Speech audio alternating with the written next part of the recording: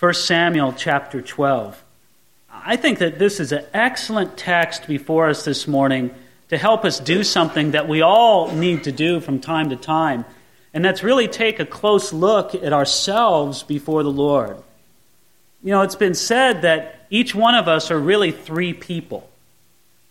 There's the person that you think yourself to be, there's the person that others think you to be, and then there's the person that you really are before the Lord. And what we really want to do is have the same kind of knowledge and understanding about ourselves that the Lord does, and to be able to be in that place. And you're going to see how our text this morning really helps us to enter into that and causes us to reflect on that. I think it's just amazing as we open up the Bible, and it's kind of strange what we're doing here together this morning. I mean, if you think about it, I don't know where else people gather together and open up a book right now that the text that we're writing. This stuff happened about 3,000 years ago. This was written down about 3,000 years ago, and we're opening up, and we're going to find that it's just as relevant or more relevant to our hearts than anything you could go down and buy in a bookstore today. You read that stuff in the bookstore, and I just scratch my head at it. You know, what is it talking about? I don't see how this relates, but this really hits our life right where it's at. So let's pick it up here, 1 Samuel chapter 12, beginning at verse 1. Now Samuel said to all Israel, "Indeed, I have heeded your voice in all that you said to me, and have made a king over you." You see, here we're at an important transition part in the history of Israel. Israel was dissatisfied with how they saw things in front of them, and for very ungodly reasons, they wanted a king to be placed over them. Samuel didn't like it. The Lord didn't like it. But the Lord was going to allow it to do a work in the hearts and in the minds of Israel. And so they sought God, or Samuel sought the Lord on the nation's behalf, and they brought forth this man who would be king over them, and this man was Saul. Saul was all about a king. It was a king who was all about image. We've been calling him on Sunday mornings the king from central casting, because that's what he was about. You know, he was about looking the part, but not really being the part. And as Samuel appointed Saul to be king, Saul rose to this place of leadership, but he wasn't really accepted by much of the nation. Instead, he had to wait until the Lord really confirmed his leadership through some amazing victories over the Ammonite enemies in 1 Samuel chapter 11.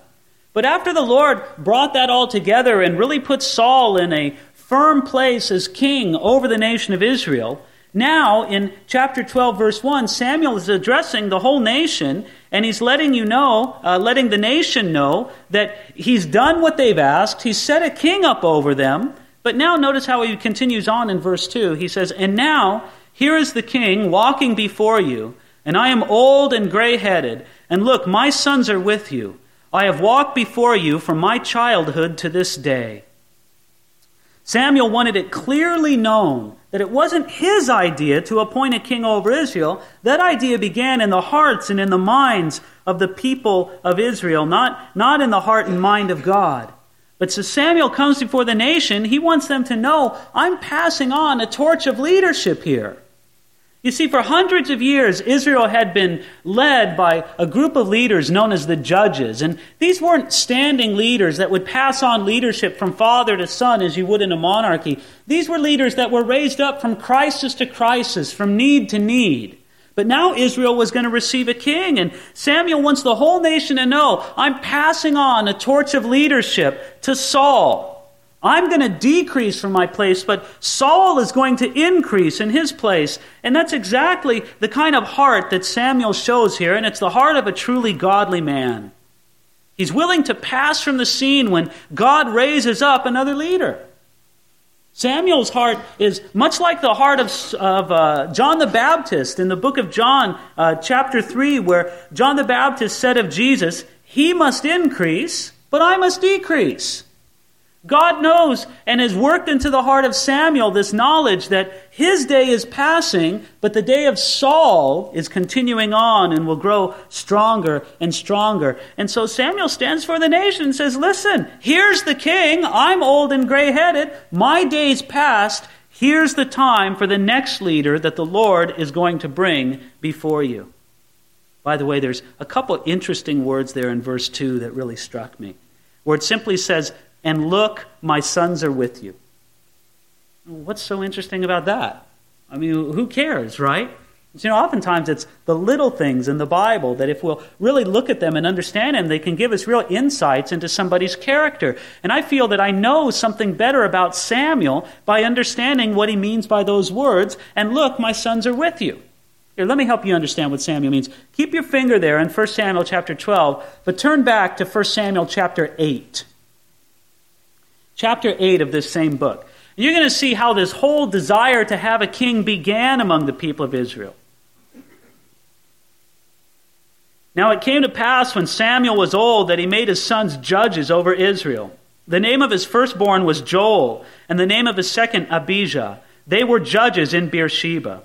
But his sons did not walk in his ways. They turned aside after dishonest gain, took bribes, and perverted justice.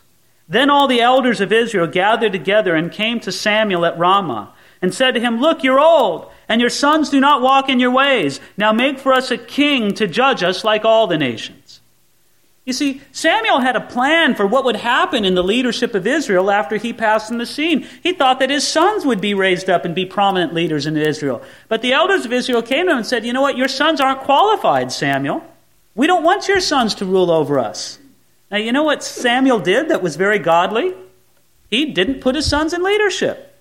I mean, notice this. When he says in 1 Samuel chapter 12, verse 2, "My sons are with you," what he means is, my sons are just part of the assembly of Israel. They're just part of the congregation. They're just part of the nation. They're not up in leadership. My sons are with you. You've told me that they're ungodly, and so here, my sons are with you, but God has raised up a new king, a king over Israel named Saul. And so now, as he talks to these people, and as he continues on in verse 3 of 1 Samuel chapter 12, Samuel's speaking to the nation, and he says, "Here I am. Witness against me before the Lord and before his anointed. Whose ox have I taken, or whose donkey have I taken, or whom have I defrauded? Whom have I oppressed, or from whose hand have I received any bribe with which to blind my eyes? I will restore it to you." Samuel remembers his humble beginnings before the people and how even as a little baby, he was, well, not as a baby, let's say as a toddler, perhaps, he was serving the Lord. If you remember that, some very precious scenes from the beginning chapters of 1 Samuel, where Samuel was dedicated unto the Lord as a little baby, and the Lord raised him up and grew him up in the things of God. And there he was, serving the nation, even at that little time. And he says, "From that very time, you've seen me, and you've seen my leadership before you." And simply put, in verse 3, Samuel listens to the challenge, and he speaks to the nation, and he says, "I haven't defrauded, I haven't oppressed, I haven't been corrupt in any way." And he says, "If I've done it, come forward now and declare it." Now, can you imagine a leader on a national scale, because Samuel was a leader of Israel, a leader on a national scale, standing up before the people and say, "Hey, listen, if I've defrauded or oppressed or been corrupt in any way, lay it out before me right now." That seems even more unbelievable than ever that a leader of a nation would do that. But here Samuel does it. You know why Samuel can do it? Because he knows where his own heart has been in leadership before the nation, and he knows that he's walked in integrity, and so he just lays it out before the people there. There's not many people who could give such an invitation, "Go ahead and accuse me," but Samuel does it. Now, we might ask ourselves a question, why does Samuel do what might seem to be such a purely self-justifying and self-glorifying thing? I mean, is Samuel sort of standing before the people, saying, "Yeah, look at me, aren't I holy, aren't I godly, look at what a great man I am"? No, that's not the point at all. You see, my friends, from what we know of the character of Samuel in other passages, we have to believe that this is much more than Samuel saying, "Look at how good I am." Instead, Samuel wants the nation to know that he's passing on a good legacy of leadership to the new king Saul. He wants Israel to recognize that if the new king has troubles, it's not because Samuel's left him a mess. Instead, it's because Samuel has done everything he could, he's entrusted it to Saul, and now Saul's on his own. If Saul turned out to be a poor leader, no one could say that it was because he had a bad example set by Samuel. You see, the whole point of it is Samuel is very conscious that he's passing on the torch of leadership to Saul, and he wants everybody to know that this torch is burning brightly when he hands it over to Saul. There's also a couple other words in verse 3 that just, again, little words that strike me. Look at the very end of it. He says, have I oppressed, or from whose hand I have received any bribe with which to blind my eyes? He goes, I will restore it to you. In other words, hey, maybe I have done something wrong without knowing it. If that's the case, he says, state it now and I want to make it right. I will restore it. And so here Samuel, very boldly, very confident, lays out this challenge before the nation. Okay, who have I wronged? Who have I defrauded? Who have I oppressed? And look at what the nation responds. Verse 4. And they said, you have not defrauded us or oppressed us, nor have you taken anything from any man's hand. And he said to them, the Lord is witness against you, and his anointed is witness this day, that you have not found anything in my hand. And they answered, he is witness. In other words, Israel knew that Samuel had been a good and a godly leader. What a priceless testimony for Samuel to have in his heart. And how precious it was for him to be able to stand before his own people and to hear them affirm the integrity of his leadership. And Samuel could only make that challenge because he knew the answer ahead of time. He stood up there and he made it. And so he says, listen, the matter's settled. The Lord is witness. The Lord is witness. His anointed is witness. That's a reference to King Saul, who was right beside him. Again, he's very consciously passing on the torch of leadership to Saul. And he says, here it is. Now, friends, I just want you to think of that kind of legacy that Samuel was passing on. To be able to say that before the people was really a gift that he was giving to the people of his own leadership. And he goes, here it is. Now it's time for God to raise up somebody else. But as they do that, Samuel knows that their hearts need to be prepared. And so he's going to talk to them beginning at verse 6 with what they can do to prepare their hearts. And notice what he says here, verse 6. And Samuel said to the people, it is the Lord who raised up Moses and Aaron and who brought your fathers up from the land of Egypt. Now therefore stand still that I may reason with you before the Lord concerning all the righteous acts of the Lord which he did to you and your fathers. Now Samuel is going to sit down. If you just imagine the scene here he is speaking before this great assembly of the nation. The new king is there. He's passing on the torch of leadership. And as Samuel's there before the whole nation, he says, let's have a history lesson. Let me tell you some things about our history. But if you notice where he's focusing on his history, he's not focusing on what the people of Israel did. He's focusing on, he says it there in verse 7, all the righteous acts of the Lord which he did to you and your fathers. You know, there's two ways you can approach history, right? You can take a look at what the Lord's done, or you can take a look at what you've done in your life, or you can take a look at what the Lord's done in your life. One's a lot more pleasant picture to look at than the other, isn't it? And so Samuel says, let's take a look at the righteous acts of the Lord among the people of Israel. And he begins here at verse 8, where he says, when Jacob had gone into Egypt and your fathers cried out to the Lord, then the Lord sent Moses and Aaron, who brought your fathers out of Egypt and made them dwell in this place. This is the first righteous act of the Lord that Samuel is going to talk about to the people when the Lord delivered them from the slavery in Egypt and brought them into the promised land. Now, everybody would agree that's a righteous act of the Lord. Thank you, Lord, for doing that. Again, he's starting back hundreds of years before, and he's saying, look at this righteous act of the Lord that he did in the life of our nation. Okay, that's the first one, the deliverance from Egypt. Secondly, look at verse 9. And when they forgot the Lord their God, he sold them into the hand of Sisera, commander of the army of Hazor, into the hand of the Philistines, and into the hand of the king of Moab, and they fought against them. Israel should also remember how God allowed a disobedient Israel to be under the domination of their enemies. What did God do when they turned away from him? He sold them into the hand of Sisera, into a man who is against them. And so this was a chastisement intending to bring them to repentance. Again, this was one of the righteous acts of the Lord. And we might just want to pause right here and consider in our minds something. It's very easy for us to see how the deliverance from Egypt was a righteous act of the Lord. Yeah? Yeah, way to go, Lord. Yeah, deliver from Egypt. Then he says, you know what? The chastisement that he brought in the days of the judgment, that was also a righteous act of the Lord.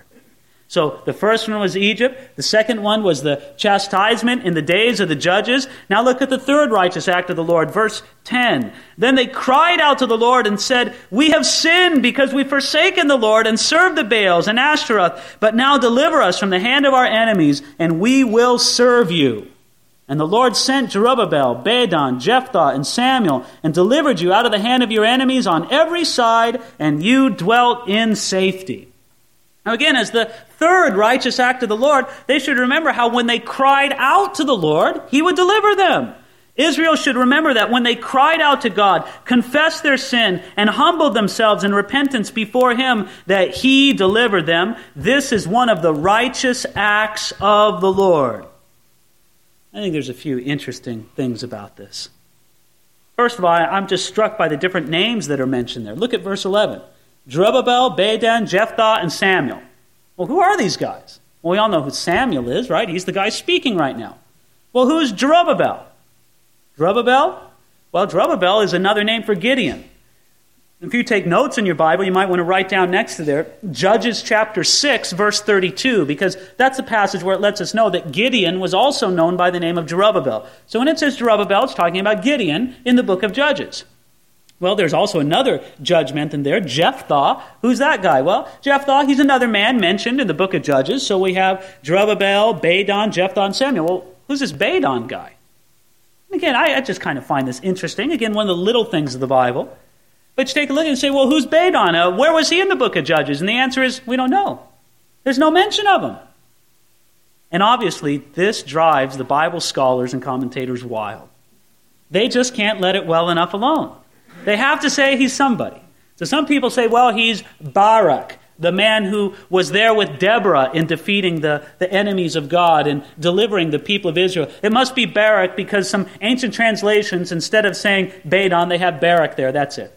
Others say, well, no, in some other ancient translations, it's another judge named Jair. It must be this guy because it's there. And other people say, well, no, actually, it's referring to Samson because the name Bedan can be translated Ben Dan, son of Dan, and Samson was from the tribe of Dan. You can see how further these things get out and out and out, and they're just trying to grasp for any kind of explanation. Can I just say, who cares? Does it really make any difference? I mean, honestly, God did more works of deliverance for Israel than are recorded in the Scriptures. Maybe there was a guy that he rose up to deliver the nation that's not even mentioned in the book of Judges, and his name was Bedan.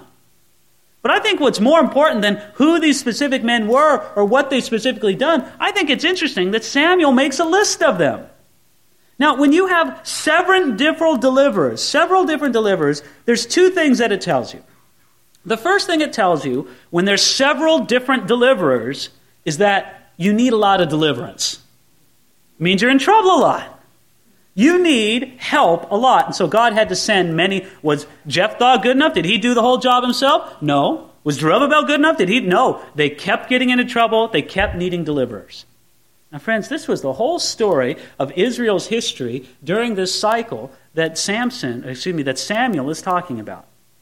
In this whole cycle that Samuel relates to them, Israel kind of had a story that followed their relationship with God. And you know what? You might be able to relate it to your own relationship with God. Here it is. It starts out like this. They're walking with the Lord and God is blessing them. Oh, it's so great. God's blessing is everywhere. It's so great. They're just being blessed and they're comfortable and they're prosperous. God is blessing. Next point over, point number 2. Because of their prosperity and comfort and blessing, they start forgetting about God. And they start just doing their own thing, and they just lose sight of the Lord. You know, it's easy to do sometimes when things are going so well. You're just losing sight of the Lord. And so that's point number 2. They begin to lose sight of the Lord.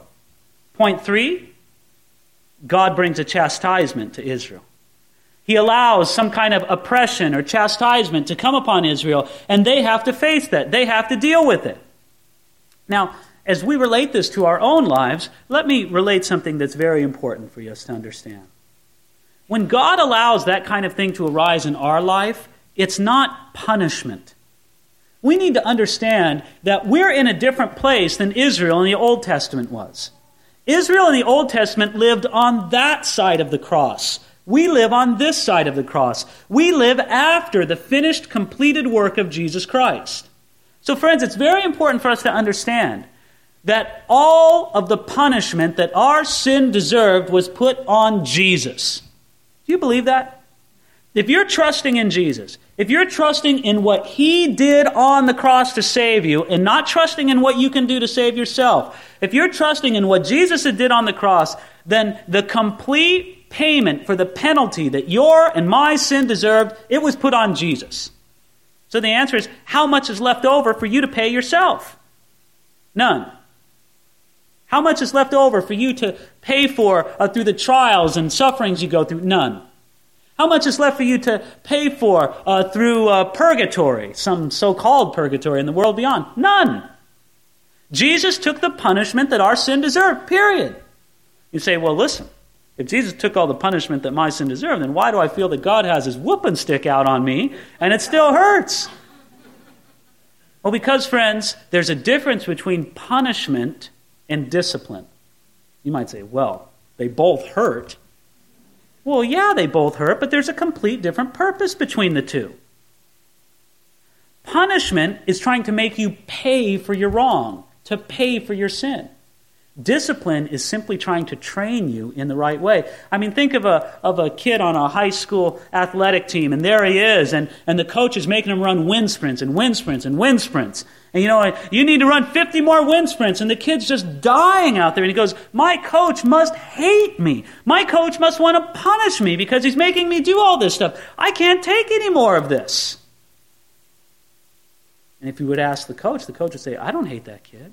I'm not trying to punish him. He just needs to be trained. He needs to be made in the kind of athlete that he needs to be. And this kid came to me flabby. This kid came to me out of shape. He needs to be trained. He needs to be disciplined. And sure, the kid's hurting, but it's not out of punishment. It's out of discipline.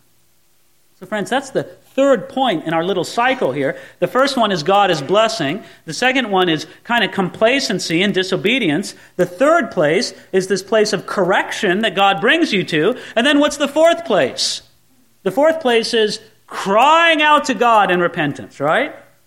God brings out the whooping stick and, we feel it. Oh, Lord, I'm so sorry, God. We repent and we get right before God and we pour out our hearts before Him and the Lord takes that and the Lord takes it to heart and God receives it all and it's just a beautiful thing and our hearts are right with God and then what happens next? God starts blessing.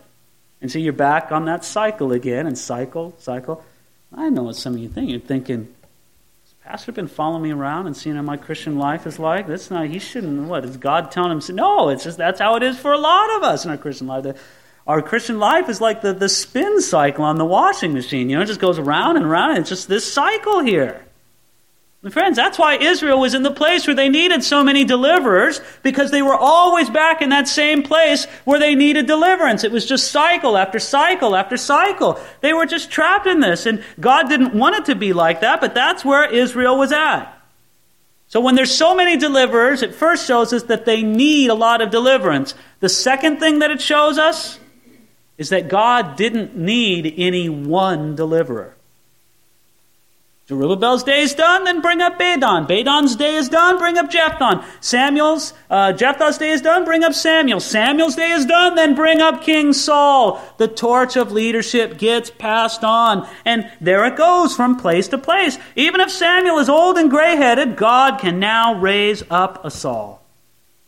Samuel's pouring out his heart before the nation, telling them about this, exposing to them in this history lesson the cycle that they've been going through. Now, look at how he states it here in verse 12, and this is the verse that we'll conclude with here this morning. It says, "And when you saw that Nahash, king of the Ammonites, came against you, you said to me, 'No, but a king shall reign over us,' when the Lord your God was your king." And you know what I like about this is Samuel begins this history lesson way back in the days of the Exodus, way back when Israel was enslaved in Egypt, and he brings it up right to the present time because the events that he was talking about, the deliverance from Nahash the Ammonite, that had just happened in Israel's history. That had just happened, and here it is at the great convocation or celebration or confirmation of Saul's kingship immediately after that event. And do you see what Samuel's trying to do for the people of Israel? He's trying to give them the big picture of their walk with God. He's saying, here's the big picture. All the way back from the time of the Exodus, all the way to the present time, here's the big picture. I want to put it before you, and I want you to look at it. Now, starting with next week, we're going to see in the second part of the chapter how he applies some of that. But I just want you to think for a minute how Samuel puts before the people of Israel this big picture of what God has been doing in their lives. How would it look for you if you did the same thing? You know, there's two different ways you can do photography. Some people are into the really up-close photography, and they get the super zoom lenses, and they want to come in really close, and they do those, those headshots that are so you can see like every pore on the person's face, and it's like, wow, that's really up close. And there's a value in doing that kind of pinpoint look at our Christian life. Then there's another kind of photography you can do, right, where you take that panoramic view. You take the camera way back, and you're looking for the big picture. Now, I think a lot of times we're very aware of how God is shining his spotlight on different things in our life, right? You can remember, spotlight here, God's doing that. But why don't you pull the camera back right now this morning and take a look at what the Lord is doing in your life in the big picture? I don't know how long you all have been walking with the Lord, but let's just say, it's been for a number of years. Well, how does the big picture from your walk with the Lord from 5 years ago look right now? Take that span. 5 years ago to now, how does that picture look? You say, wow, it looks, like a stock market chart, up, down, up, down, up, down. That's what it looks like. Oh, I don't know about that. Others of you would look at that and you go, you know what? Praise God. I look at my life before the Lord, and I look at where I was 5 years ago, and I see that, I've grown. I'm just in a much better place with the Lord. I want to thank the Lord for that. And you think, and the Holy Spirit's just giving an assurance to your heart. Yeah, way to go. There's others of you. You take a look at that 5-year picture, or whatever amount of time you want to assign to it. You take a look at that bigger picture, and you know what? It's convicting to you. You say, you know what? I used to be just a lot more on fire.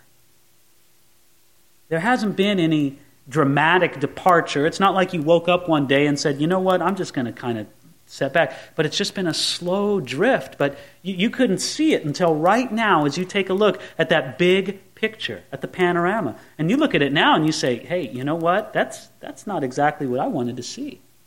Right now you feel convicted about that. Friends, think of the two pictures of a walk with God that we've seen this morning in the big picture. You can have a walk with God like Samuel's, where he says, look at my days since childhood. This is how I walked before you. And we go, yeah, Samuel, that's where we want to be. Or you can be like Israel and have the spin cycle thing going. Then, around, around, around. Where there's a lot of movement, perhaps, but not much progress because all you're doing is going in a circle.